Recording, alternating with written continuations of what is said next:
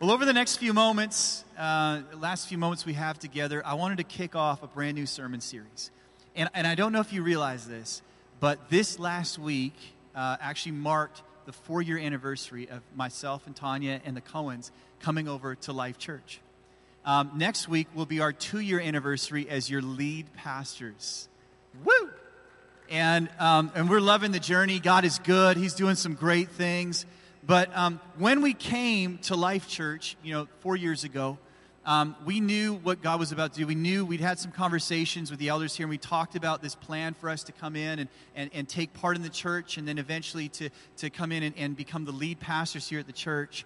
And as a chronic overthinker, as somebody who always thinks way too much, I was like thinking about all these things, and I was praying about all these things. And I don't know if you realize this, but we live in the information age today.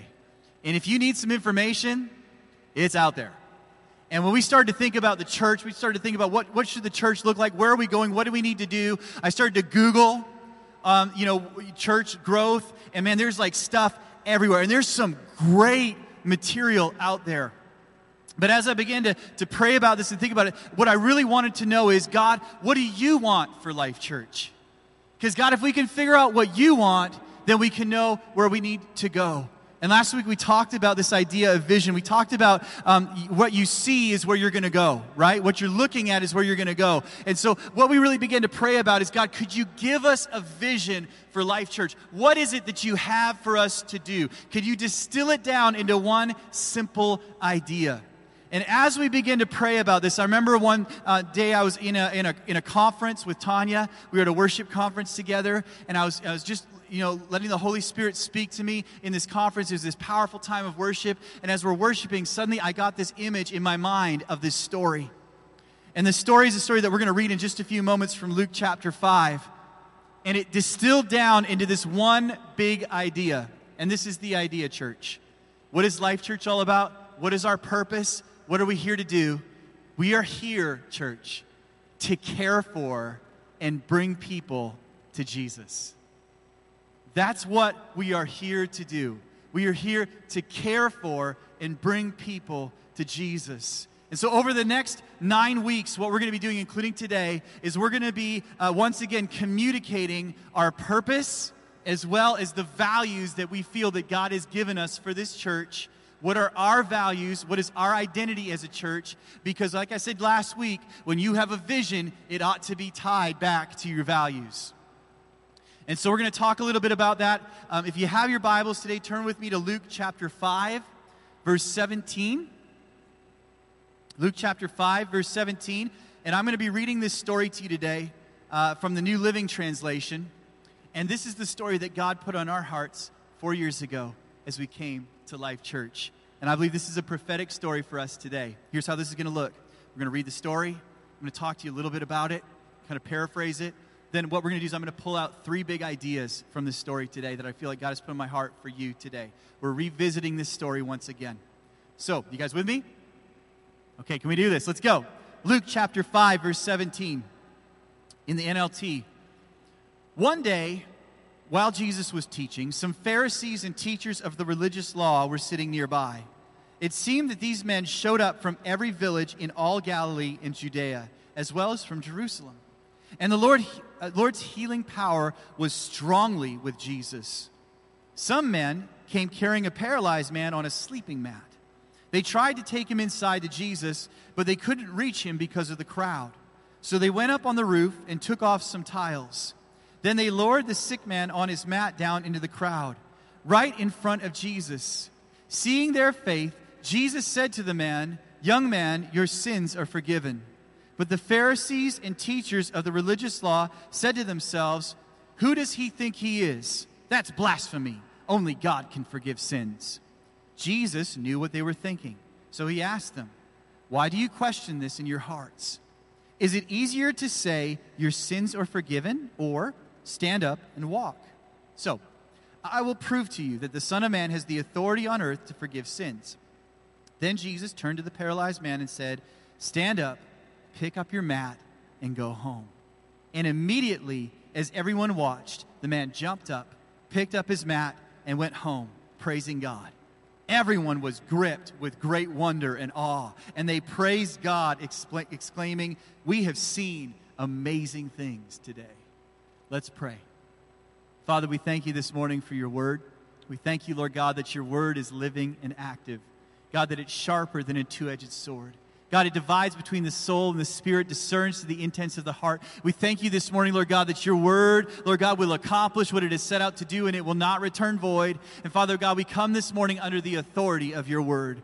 God, we pray, Lord Jesus, that you would take these lips of clay and you would speak through me today, Lord God. You would anoint me, Lord God. You would fill me with your fire and your unction to declare your word this morning. We pray that this would be a place of freedom and a place of life and a place of healing because Jesus is here. We thank you for it now in Jesus' mighty name. And everybody said, amen. So, the purpose of Life Church, we are here to care for and bring people to Jesus. Now, to be honest with you, this purpose also comes from my experience as a young man trying to lead people to Jesus. As I mentioned to you earlier, I am a chronic overthinker. And oftentimes, when I've tried to share the message of the gospel, I've found myself overcomplicating it. Anybody else like me out there? You know, like somebody goes, "Hey, tell me a little bit about Jesus." And I'm like, "Oh man, I need to start in Genesis."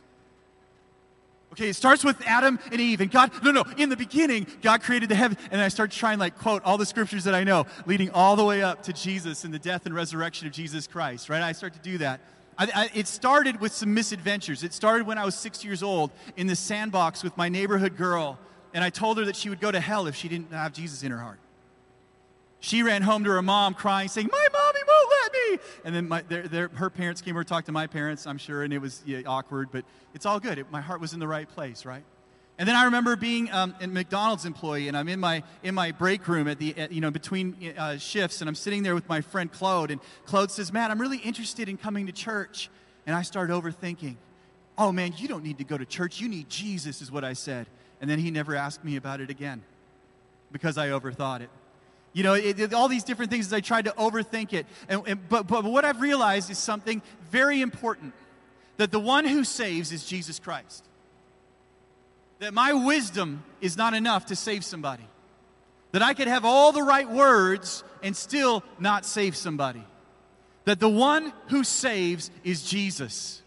And so what I begin to realize is that it is not my job to convince people to become Christians. It is my job to introduce them to Jesus. If I could just get them in His presence, if I could just get them where He is, then they could encounter Him for themselves, and Jesus Christ can save. Amen?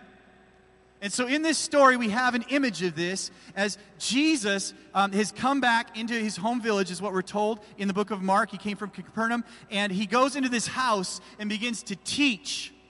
And as he teaches, a crowd begins to gather. And you can imagine the buzz that's taking place. Jesus is here. Hey, have you heard about him? He's over at whoever's house he is. He's over there. And so everybody starts running over towards the house. The next thing you know, you've got this crowd that's surrounding him, straining in to listen to what Jesus is saying.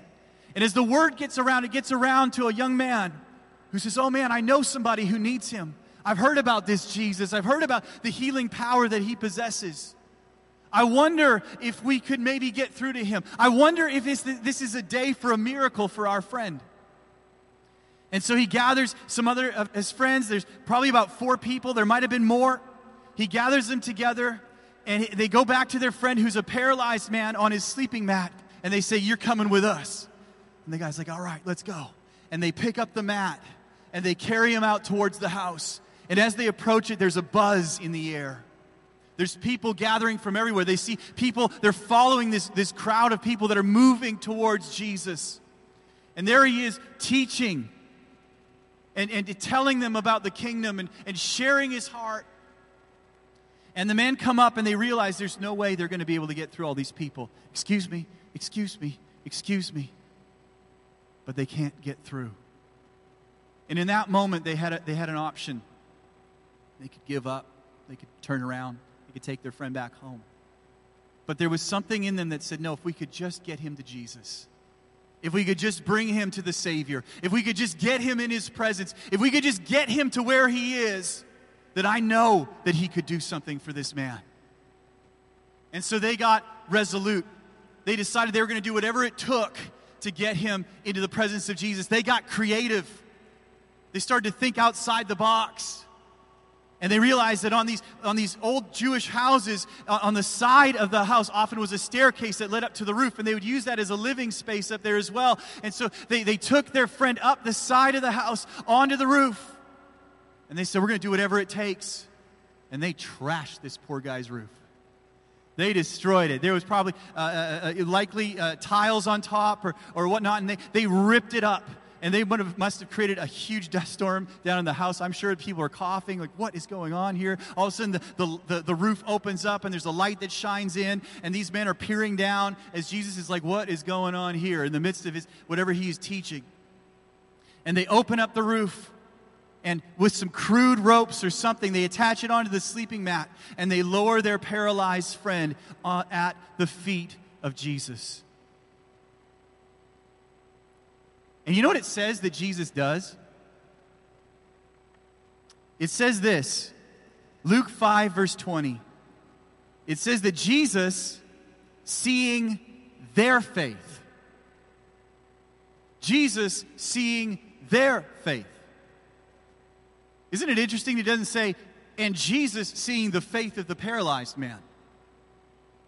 Jesus seeing the faith of this young man that had been lowered down and brought there at great expense by his friends. Jesus looks up and sees four faces peering through the roof and says, seeing their faith, he responds to their faith. And here's my first thought. The friends were relentless and creative in their mission.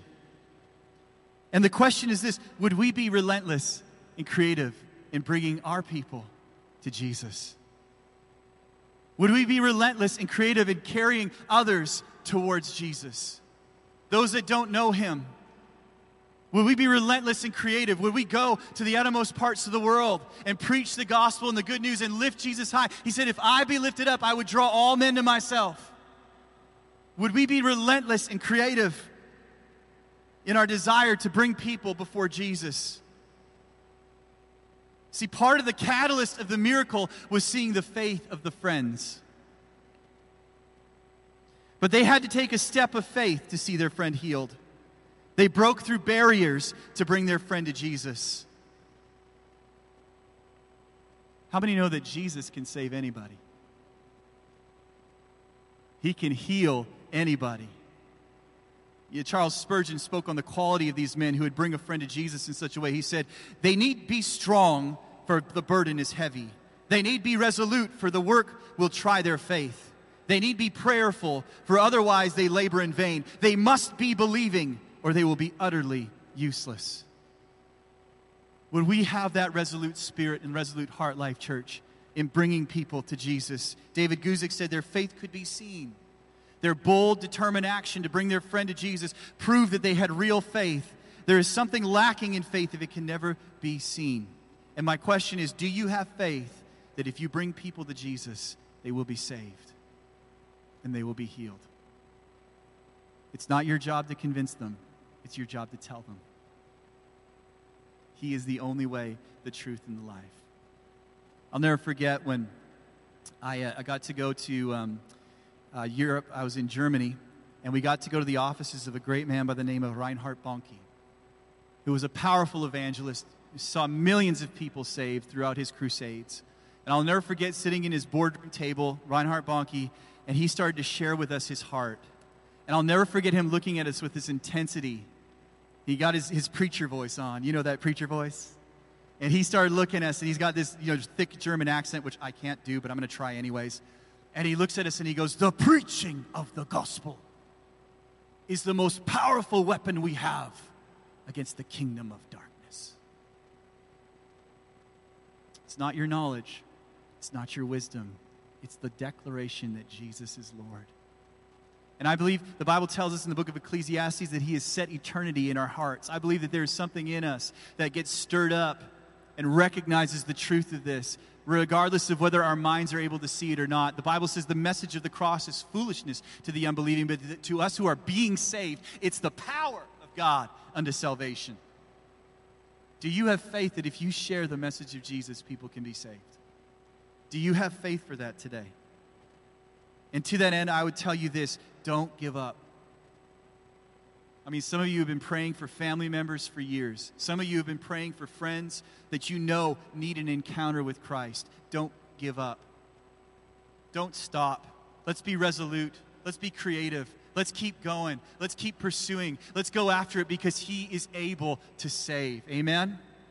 Galatians 6:9, let us not grow weary while doing good, for in due season we shall reap if we do not lose heart. Isaiah 50, verse 7, for the Lord will help me. Therefore, I will not be disgraced. Therefore, I have set my face like a flint, and I know that I will not be ashamed. Luke 18:1, one day Jesus told His disciples a story to show them that they should always pray and never give up. I'll quote the great words of the great Winston Churchill: never give up. Never give up. Amen? Amen.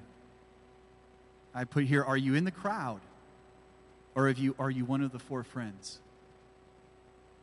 There was people in the crowd that were listening and straining to hear Jesus, and then there was 4 friends that said, we will do whatever it takes to get to the heart and the feet of Jesus. Will you do that? Relentless. As we read on, Luke chapter 5:20, seeing their faith, Jesus said to the man, rise up and walk. No, that's not what He says. He says this, seeing the man, He says, your sins are forgiven. And this is my second observation. Jesus knew the man's greatest need. Your sins are forgiven. I think there's a little bit of nuance here. I think there's some insight here because it says that Jesus saw their faith, not necessarily the faith of this man. And here's what we know about this time frame, this time period, is that in this time period, it was common to believe that if you had some sort of ailment or sickness, that was actually an outward indication of sin in your life. It was this outward indication. In fact, along these lines, they would often believe that some of this sin could have been passed on from different generations. So your sickness would actually bring shame, not only to yourself, but even to your entire family. And I wonder about this young man as he lay there paralyzed, unable to move, for all these years being told that you are being punished for something. I wonder what kind of toll that would have taken on him mentally. I wonder what kind of toll that would have taken as he began to ruminate over that and think about that and think about, man, did I mess up somewhere? Did my parents mess up somewhere? Was I just born wrong? Am I just messed up? You know, I just can't fit in. I don't fit with everybody else. There's something wrong with me. And this thing that would have just messed with his mind. You see, imagine for a moment, Jesus could have at that moment healed his paralysis. But I wonder if this man would have remained paralyzed inside. I wonder if he still would have had this shame and this guilt from this thing that society had put on him. His body might have been healed, but inside there would be scars and shame. And this is what I want to say. When we talk about caring for and bringing people to Jesus, the first people that we need to bring to Him every day is ourselves. The first person is us. Every day, God, I lay my life at your feet. I lay my burdens before you. God, I lay this guilt and this shame that I carry. I lay it at your feet. Come to me, all you who are weary and heavy laden, and I will give you rest. And do you know that Jesus knows what the most important part of you is that needs to be healed?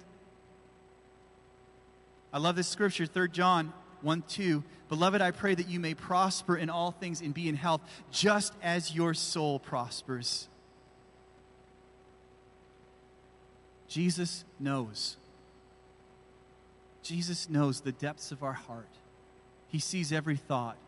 He sees every worry. He sees every care. And He can heal the whole person. I love it that Jesus starts with the immaterial, with the things that you can't see. He starts in His heart. Your sins are forgiven. I wonder what the relief must have felt like for that man. I wonder if it was almost as good. We don't know this. If it was almost as good as getting to stand up for the first time. I wonder if that heart was released and he felt freedom for the first time in his life. if he recognized that there was something greater that he needed. And to that end, have you ever been with someone who shares some hurt or an issue with you, and you want to help them, but you have no idea how to respond? You can bring that to Jesus. There's been many times I've been talking to people that are unbelievers, and they'll say, Matt, I'm really struggling with this right now. And I'll be like, I don't know what to tell you, but could I pray for you? And I've never had somebody say no. And I will simply, by faith, bring them to Jesus and trust that he will meet them right where they are. We are here to care for and bring people to Jesus. Jesus knows your greatest need. He knows who you're praying for and who you're believing for. He knows their greatest need as well. Are you with me? Okay, let's finish right here.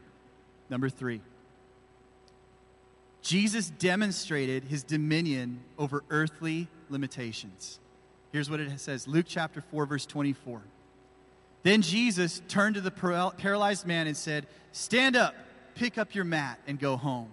And immediately, as everyone watched, the man jumped up, picked up his mat, and went home, praising God. Amen. Somebody say, praise the Lord.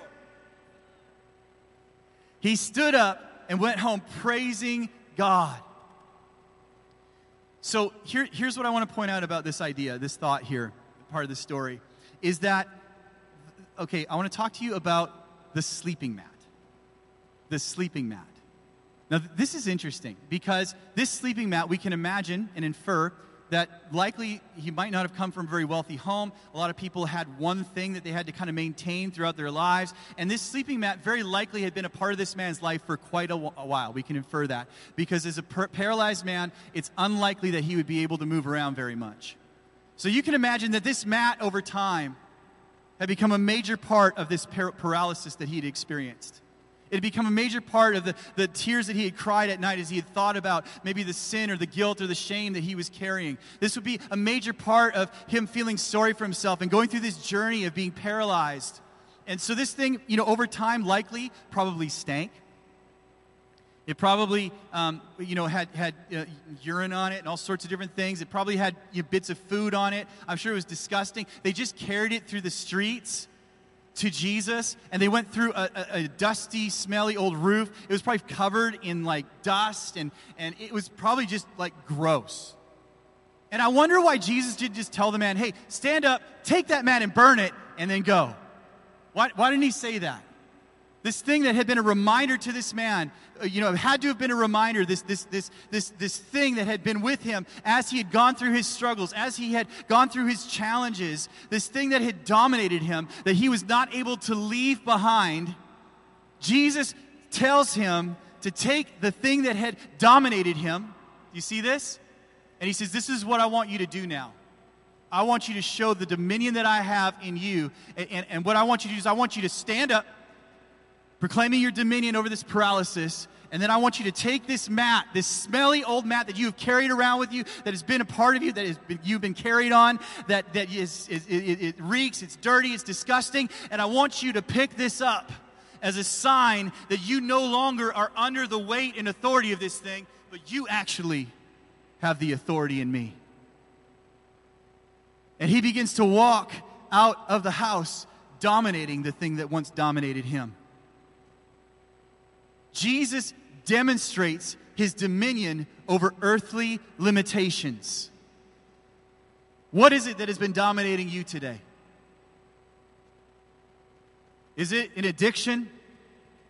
Is it unforgiveness? Is it something from your past that just won't let you go, that has become a defining factor in your life? Is it a relationship that you haven't been able to let go of? What is it that has been dominating you? Because when you encounter Jesus, whom the Son sets free is free indeed. And now this thing that had dominated this man for so many years, he would pick it up. And you know what would happen? He'd be walking with it. And I'm sure people would go, hey, why are you carrying that mat with you? He said, let me tell you something. Let me tell you about this man that I met this thing used to dominate me. This thing used to be something that had dominion over me, and I couldn't leave it. I couldn't get rid of it. I couldn't move past it. But there was this man named Jesus, and I met him, and you know what he did? He forgave me of my sins, and he gave me a new heart. He put a new song in my mouth, and he let me stand up, and he let me walk with authority that I didn't even know that I could ever have again. I never even imagined it, but this man named Jesus gave this to me, and now I walk, and I have dominion over this.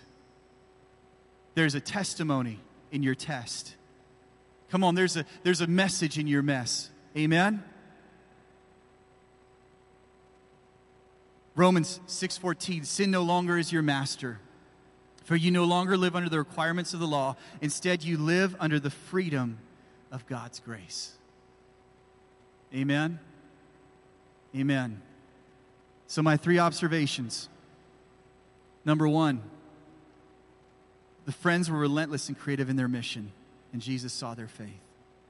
Number 2, Jesus knew the man's greatest need, and he healed the whole man. Not just his legs, not just his back, not just what it was that had kept him paralyzed. And then number 3, Jesus demonstrated his dominion over earthly limitations. And he can do that for you today. Our purpose is to care for and bring people to Jesus.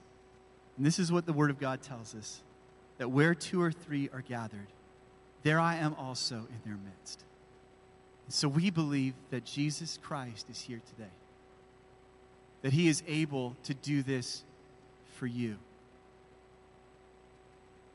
And so this morning as we close, I want to just invite my beautiful wife to come onto the keyboard.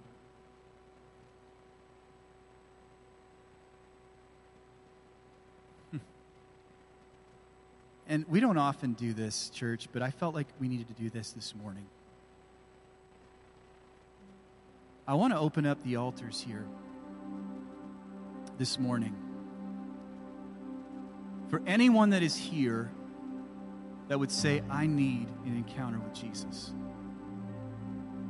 Just a moment. We're going to open this up. I want to encourage you that in this story there was 2 groups of people. There was the crowd who listened well. And then there was the 4 friends that chose to move and pursue him and do whatever it took. And this morning I want to encourage you not to let the crowd keep you back from an encounter with Jesus. If you're looking around today and you say, this is intimidating to me, I don't feel great about doing this, don't let the crowd stop you. Jesus is in the midst. He's here today. He's able to meet you right where you are. He is our Savior. He is our victorious warrior. He is our hope of glory. It's Christ in you. So today, I'd like to invite everybody just to bow their heads for a moment. Just to close their eyes just for a moment.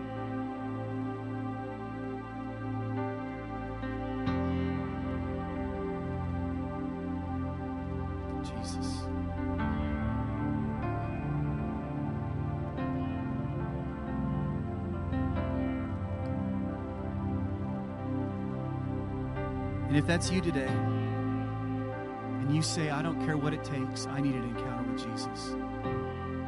I don't care what it takes. I need to take a step of faith, and I need to be relentless in my pursuit of him. If that's you today, I want to invite you to come on up front. We're going to pray for you this morning. And as we do that, can we just get everybody to stand? Just this solidarity. If that's you today and you say, I need a fresh touch from Jesus, I need to encounter his presence. Thank you. Thank you. Thank you. Come on. Come on. Thank you. Yeah. Come on. Thank you, Jesus. Thank you, Lord.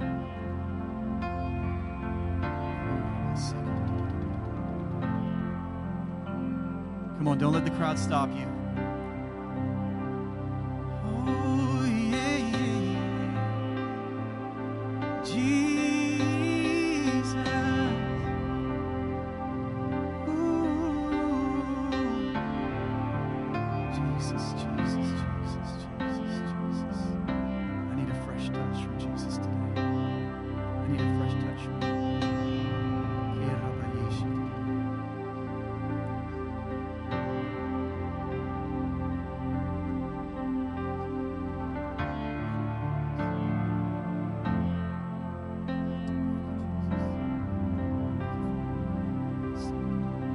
going to invite Tanya to lead you in a song, and I'm just going to come. I'm going to pray for you. We also get people that are on the prayer team or have been on the prayer team to come on up as well. And let's all join together and let's pray. We can lay our hands this morning, believe God to move. Yep. Mom, Dad, if you guys want to come up and pray, elders, let's just gather around these this morning. I just feel like there's a weight being lifted off your shoulders right now. I just feel the wind of the Holy Spirit is coming into your spirit, and He's going to give you a new heart and a new mind. And I see that the eyes of your heart are being enlightened, that you will know what is the hope of your calling and what are the riches of the inheritance of the saints. And this morning we just speak that over all these up here today, Lord God. We thank you, Lord Jesus, that you are well able to do exceedingly abundantly above and beyond all that we ask or think according to the power that works in us. And right now, in Jesus' name, we speak to every weight and the sin that so easily ensnares. And we pray, Lord God, that it would be cast down today at the feet of Jesus. Father God, we pray the dominion of Jesus Christ would rule and have authority in each life, Lord God, that your kingdom would come and your will would be done in each heart. Father God, come, Holy Spirit, and touch each one this morning, we pray. In Jesus' mighty name. In Jesus' mighty name.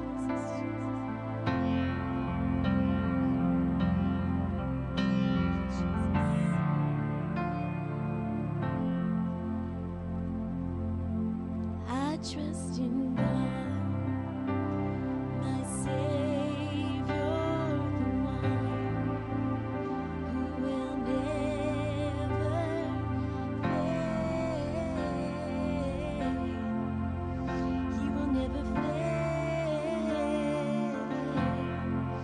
I trust in God, my Savior, the one who will never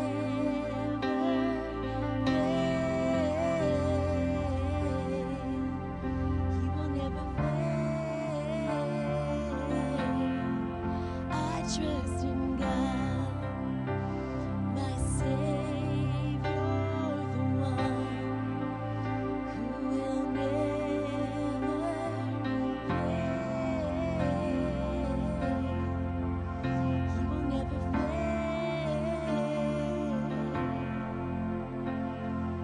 I sought the Lord, and He heard, and He answered. I sought the Lord, and He heard, and